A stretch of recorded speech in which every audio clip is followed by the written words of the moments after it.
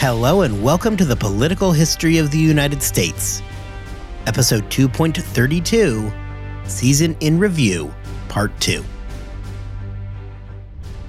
Before we get going for today, I want to go back and make a quick correction from last week. During last week's episode, I had been talking about that period during and immediately after the English Civil Wars. So specifically, we are talking about the 1640s, 1650s, and into the early 1660s. I had mentioned that Charles I had been executed, which led to the Protectorate under Charles Cromwell, and then eventually the Restoration under Charles II. The problem is that there was no Charles Cromwell. There was Oliver Cromwell, not Charles Cromwell. And I knew that, and I just got a little bit taken in with saying Charles over and over, so sorry about that. Here we are today, though, with 32 episodes behind us, and we are ready to wrap up Season 2 of the show. Last time, we spent our episode looking at the upheavals that we have seen throughout the colonies over the past few decades. If the theme of the first season was those early years and a movement towards stability throughout the future United States, Season 2 was about the growing pains of those same colonies. This week, we are going to spend our time looking at a few of the other trends from the previous season, as well as trying to figure out what this entire thing has meant so far, and what that will mean moving forward. Among the biggest themes from the first two seasons of this show so far is looking at the wide range of people that have come over to the North American colonies by this point. Focusing specifically on those from England, we see a few different groups really emerge in the colonies. Nowhere is this more felt than in the area of religion. Down in the South, in Virginia and the Carolinas, we see a population that is largely made up of Anglicans.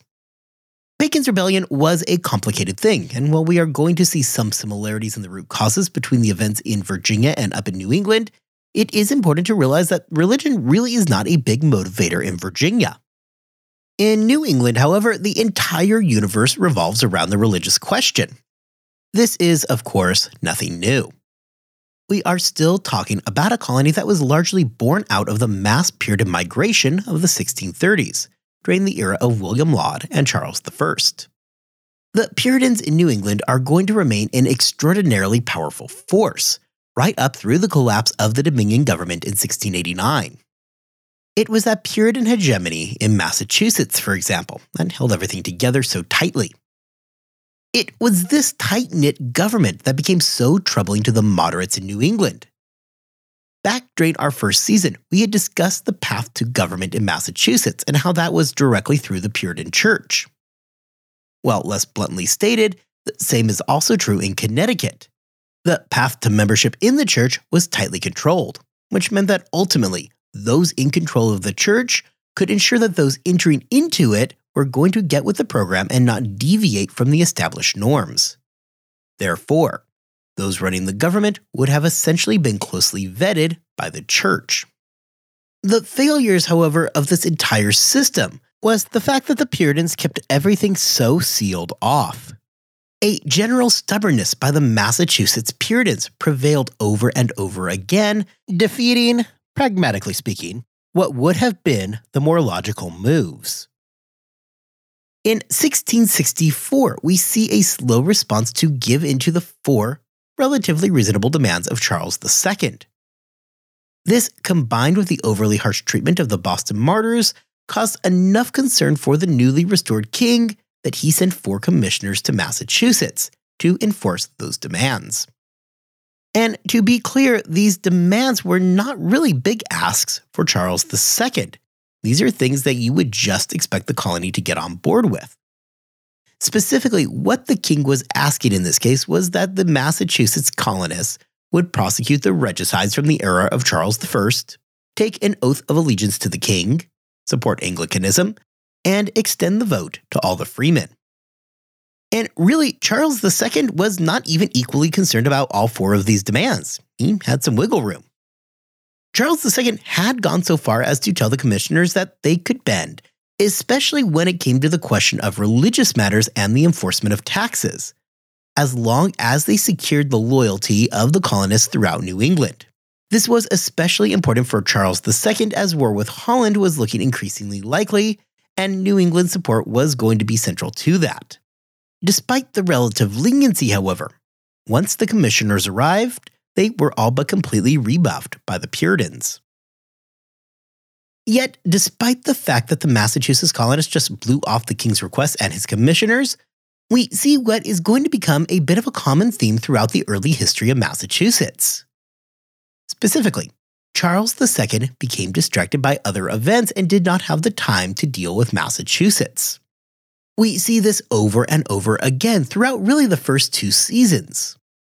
Back in season 1, we had discussed how Charles I was never happy with the way things were going in Massachusetts. However, he was busy trying to win the English Civil Wars and then probably not to lose his head. He did not have any time to worry about a region whose population was still fairly small and uninfluential. During the 1664 episode, we see that a war with Holland does take precedence. Was the king pleased to hear that Massachusetts had basically refused what he viewed as lenient terms? Of course not. However, the reality is that the king is a busy guy, and he had more pressing issues that required his attention. This pattern is going to repeat itself over and over again. We see it during the 1670s in the lead-up to King Philip's War. Again, the crown was interested in taking action against Massachusetts and the rest of New England. However, they would hold off because the war broke out. Following the war, the crown was concerned about the fact that the New England colonists had rebuffed help from the crown during that war. Chiefly when they informed their future best friend Edmund Andros at the end of a musket that his help was not needed. When the king decided to act this time and there was an attempt to follow up on this, the king got distracted by the Popish plot and the exclusion crisis, and again had little time to worry about events over in New England. While all of New England had always been particularly independent, the ringleader of all this is clearly Massachusetts. This goes all the way back to the earliest days of the colony. Recall that one of the biggest developments in the founding of the Massachusetts Bay Colony was the fact that the colonial headquarters would not be located in London, but rather would be based out of Massachusetts itself. Practically, this means that from its very birth, the Bay Colony had little in the way of oversight from London. It would likewise be tempting to say that the colony had an incredible string of luck going right up until the revocation of the charter and the implementation of the Dominion government in 1686. However, suggesting that luck was the sole reason why Massachusetts was able to go on for so long flying just below the radar of the king is to conflate the importance of the colony. Massachusetts, and indeed all of New England, were relatively little concerns to the crown. Massachusetts was far away and had a small enough population that it posed no real threats for the king. Domestic affairs occurring right in his backyard always were going to be of paramount importance over a wayward colony on the other side of the Atlantic. This would remain the case until the middle part of the 1680s. So what changed at that point? The change came from the fact that Charles II and the monarchy's authority had been so thoroughly threatened by Parliament and the Whigs. This put a lot of pressure on Charles II to reassert royal prerogative. Suddenly, the minor irritation that the New England colonies had long presented became a far bigger threat for the king and for the future of the monarchy altogether. Massachusetts likewise was becoming increasingly divided into proto-political parties of their own, specifically the Puritan faction and the moderates who were made up of everybody else. In England, it was easy to redraw the Puritans as being connected to the Whigs, the party that was in favor of exclusion. And whether or not this was true, it was enough to cause serious concern for Charles II, who was desperately retrying to assert royal prerogative. Of course, the Puritans were not the only group in England that was seeking a degree of religious refuge during this time. The second half of the 17th century would also see a sharp rise in the number of Quakers coming into the colonies. The first time that we see Quakers show up was in Massachusetts during the 1650s. To say that they got a cold reception there is something of an understatement. As we talked about in our first episode this season, you would end up ultimately with the 4 members of that Quaker community being executed in Boston and becoming known as the Boston Martyrs. Following these events, the Quaker population would quickly resettle to that place where all religious outcasts go in New England, Rhode Island. The Quakers would return in a far more pronounced way when William Penn founded Pennsylvania. His frame of government would quickly become the basis of one of the most liberal charters in North America, even if Penn was required to trim it down from his original ambitions. The Quakers, importantly, were not aligned with the Puritans and, in fact, never forgot the persecutions in Boston.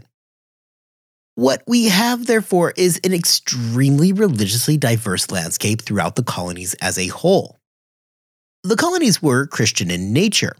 However, that is basically where any similarities stopped. There were significant regional differences throughout the entire system that proved to be a defining element of the colonial experience. These differences do a lot to help explain how the colonies are organized. The Puritans are placed squarely in New England. Virginia is mostly Anglicans, with Quakers filling out the middle colonies in Pennsylvania. Now, I will isolate two specific areas that are a little bit different.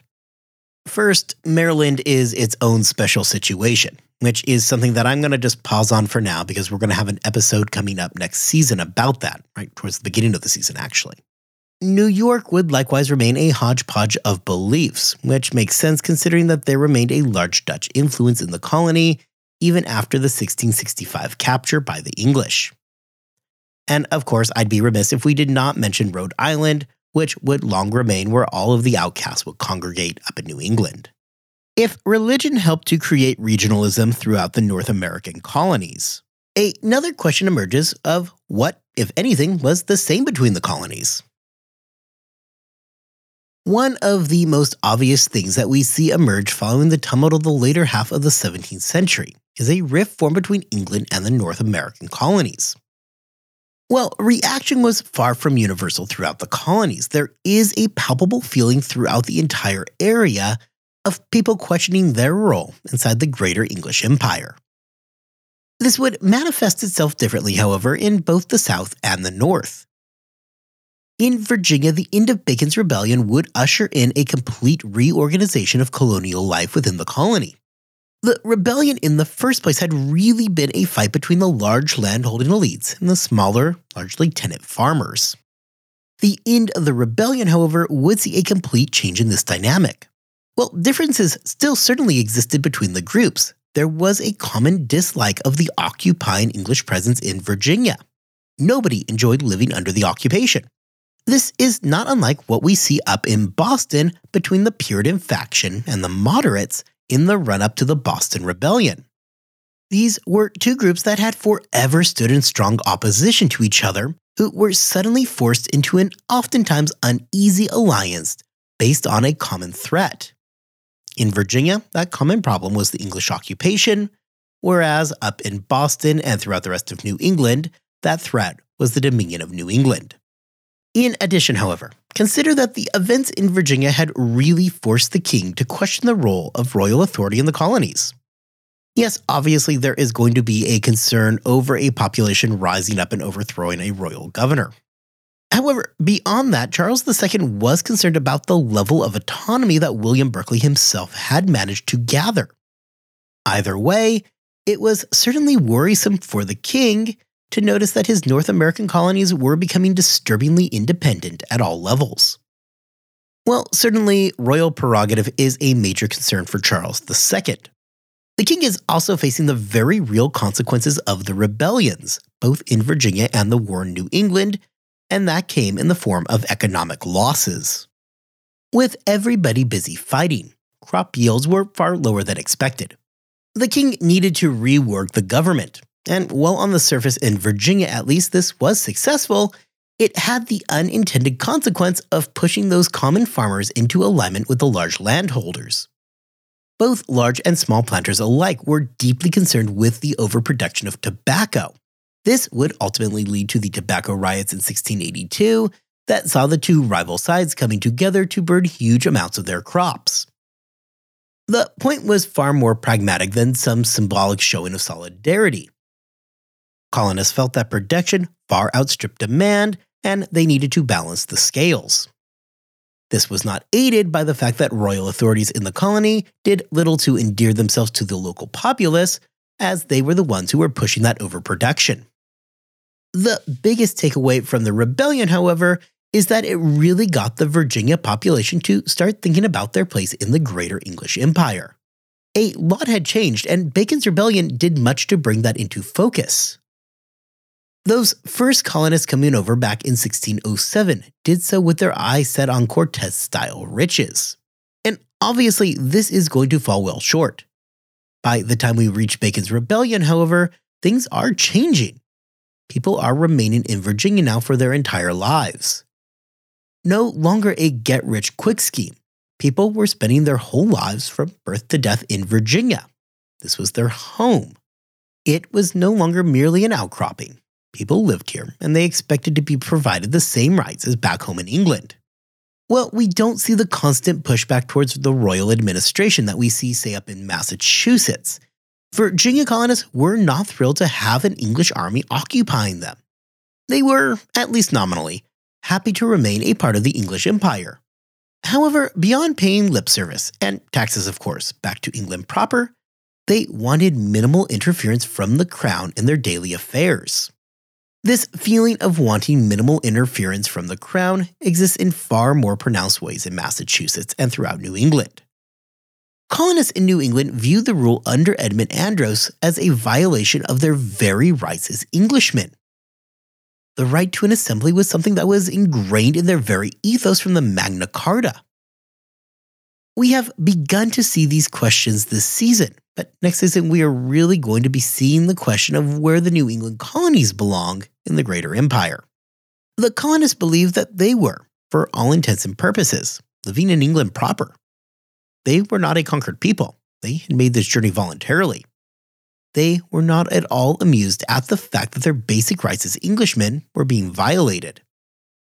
Well, the anger would be focused primarily on Andros. Recall that Increase Mather had recognized that the anger was misplaced, and that really the correct focus for that anger and all that energy should be right back at London. Nobody liked Andros. However, they likewise recognized that he was just doing the bidding of the English government. With questions such as their place in the empire bouncing around, we can therefore shift our focus towards the question of whether or not that period between 1675 and the collapse of the Dominion of New England in 1689 marked any kind of a proto-independence movement. In the case of Bacon's Rebellion, it is at least a little tempting to try and connect the events in Virginia to the Declaration of Independence almost exactly 100 years later. However, beyond being a fun little bit of trivia, nothing more should be read into that. The dates are purely a coincidence and nothing more. Now, we do know that, again, in the case of Virginia, Baconians did at least daydream with the question of Chesapeake independence. Following the collapse of Jamestown, the question in Virginia had shifted to just how far things were going to actually go here. The oath that Bacon was requiring had his followers pledging support, not to the king, but rather to Bacon and Virginia itself. Critically, the oath swore to protect the country against everybody. That included the king himself. It was lost on absolutely nobody just how far of a major statement this was. William Berkeley himself would be very clear that this oath was just treason. Discussions had progressed far enough that the Baconian forces were looking beyond Virginia to see who else might be willing to join them. Maryland was the obvious pick, being located right next door. However, they had also at least put out feelers to Massachusetts, where autonomy had long reigned supreme. Bacon had at least seemed aware of some of the things that would become critical during the American Revolution 100 years later. He had at least made mention of buying arms and seeking alliances from the French, and especially the Dutch. Likewise, Bacon recognized that fighting in the woods was an advantage that the colonists were going to need to press. There is a home field advantage in that the invading army, here the English, would not know where to land nearly as well as the American colonists. These advantages aside, however, evidence points to the fact that Bacon was likely more interested in a degree of local autonomy more than he actually was outright independence. Local assemblies and freedom from the most onerous parts of the Navigation Acts would have gone a long way towards appeasing the Virginian rebels. Plus, more practically, winning a revolution against the English in 1676 versus, say, 1776 are very different things. For one, the population of Virginia in 1676 was somewhere around 40,000 people. By the time that 1776 rolled around, that number was closer to 340,000. Of course, some of that increase is going to be because of growing slave populations. However, the numbers don't lie. Throughout all of the colonies, there is going to be massive population growth over the next century. Virginia was also far more dependent economically on England in 1676 than they will be 100 years later. This is not to say that the break from England during the American Revolution did not bring with it economic hardships, as it most certainly did. However, in 1676, the economy was much more closely tied to England. A break with them would prove economically devastating. During the Revolution, there is also the question of how to get all of the colonies to agree to join the greater cause. In fact, it really isn't until late June of 1776 that it became clear that the entire thing is going to actually hold together. Several colonies, especially the middle ones, remained hesitant to join the greater cause. In 1676, it is even less clear if other colonies would be willing to join Virginia. Maryland, being right next door and flirting with their own rebellion, was a logical partner who probably would have been willing to join in on a greater independence effort. However, evidence is scarce to suggest that any of the middle colonies would have dared join the effort during Bacon's rebellion. Likewise, New England, though likely sympathetic, may have also proven hard-pressed to join in on an independence movement. As we have well established by this point, Massachusetts was no friend to the English crown. They had been rebellious and prized their autonomy more than likely any other group in the English North American colonies. To date, though, they had really never pushed any claims of independence. Why? Because they did not really have to. They kept doing their own thing, and while England would occasionally chirp at them to stop, it's not like England had done anything at all to really rein them in. Royal commissioners would come and go. They would write scathing reports about Puritan insolence in New England. The colonists would promise to do better, send some flattering words along, and everybody would just grumble under their breath about everybody else. And remember, this is 1667 we are talking about. It's not like the Massachusetts colonists know that a real crackdown is just a decade away. For them, all they knew is that besides some hand-wringing, England had never appeared to do much of anything to regain control over them, or the other New England colonies. They may well have been sympathetic to Bacon's cause. In fact, it makes sense that they were. However, pragmatically, they knew that supporting the Baconian rebels in a greater quest for independence was a way to guarantee that the crown was going to crack down on their autonomy instead of just continuing to look the other way. This is not to mention that in Massachusetts, and for that sake throughout the rest of New England, by 1676, they were all busy getting trounced in King Philip's War. The last thing that they would have wanted at that moment is to face off in a pitched battle against a trained English army. For the Baconian rebels, the question of independence is going to be short-lived. It will be killed off just weeks after those thoughts began percolating. With the death of Nathaniel Bacon came the death of any real hope of leading a revolution. To the north in New England, the idea probably would have sounded better following the formation of the Dominion of New England. However, by that time, support was non-existent. Recall that the moderates in the colony, though, well, a minority, were still sizable. They were more than happy to see an end of Puritan rule, and were unlikely to want to help those same Puritans overthrow Andros, at least initially. The Puritans, while still holding a majority of the population, simply were not going to have the numbers to effectively rebel against the English. Hence, the idea never really even begins.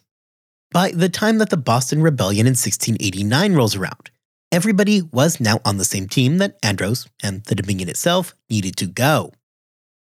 However, by that point, the colonists were acting more opportunistically than anything else. They were able to justify the overthrow of Andros by linking their actions as being a patriotic show of support for William III, the new King of England. The rebellious colonists were able to say that, hey, you overthrew James II. Edmund Andros is an agent of James II. So, in support of you, our king, we went ahead and did you a solid and we got rid of Andros for you. The evidence seems to point to the fact that without the Glorious Revolution in England, the overthrow of Andros would have never occurred. At least not in the manner that it did. It would put William III in a tight spot, as well as Parliament, as not accepting such rationale from the colonists would have been rather hypocritical considering their own recent actions. In this sense, however, even in the overthrow of the Dominion government, there never would have been any kind of momentum for a greater independence movement in New England. Certainly, it does not seem as though the moderates would have supported such a broad move. Plus, it would have undermined the entire justification for the initial action of getting rid of Andros. Therefore, while the idea of independence from England does briefly pop up in Virginia during the 15 years between 1675 and 1690, it never really gains the widespread support necessary for it to become anything more than a thought experiment.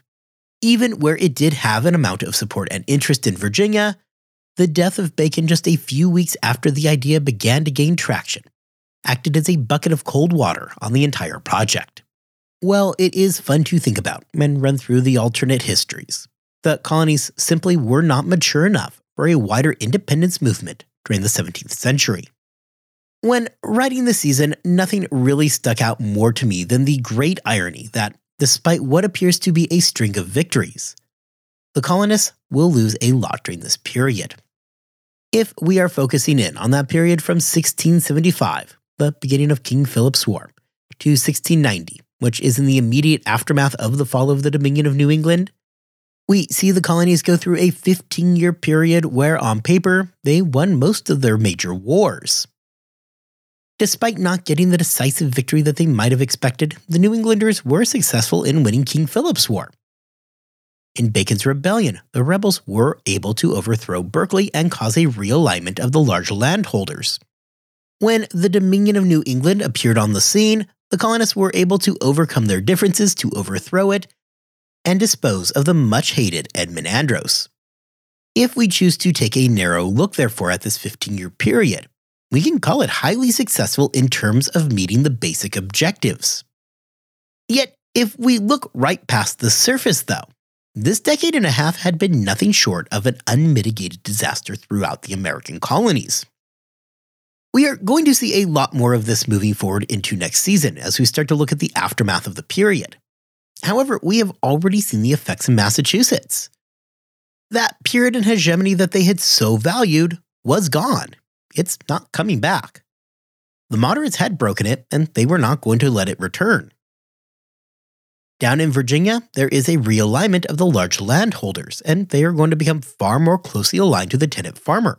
However, England is going to have to double down on their efforts to ensure complete control over the colony. The tobacco trade carried with it great value for England, and they had no plans to allow another rebellion. Berkeley, for all the bad, was acting with far more autonomy than Virginia is going to see for nearly a century. Now, of course, in the case of Berkeley, autonomy meant corruption and overtaxation. However, the point does remain. We are going to see how New England adjusts to post-Dominion life at the start of next season, as the ramifications of the events for 1689 are fully fleshed out.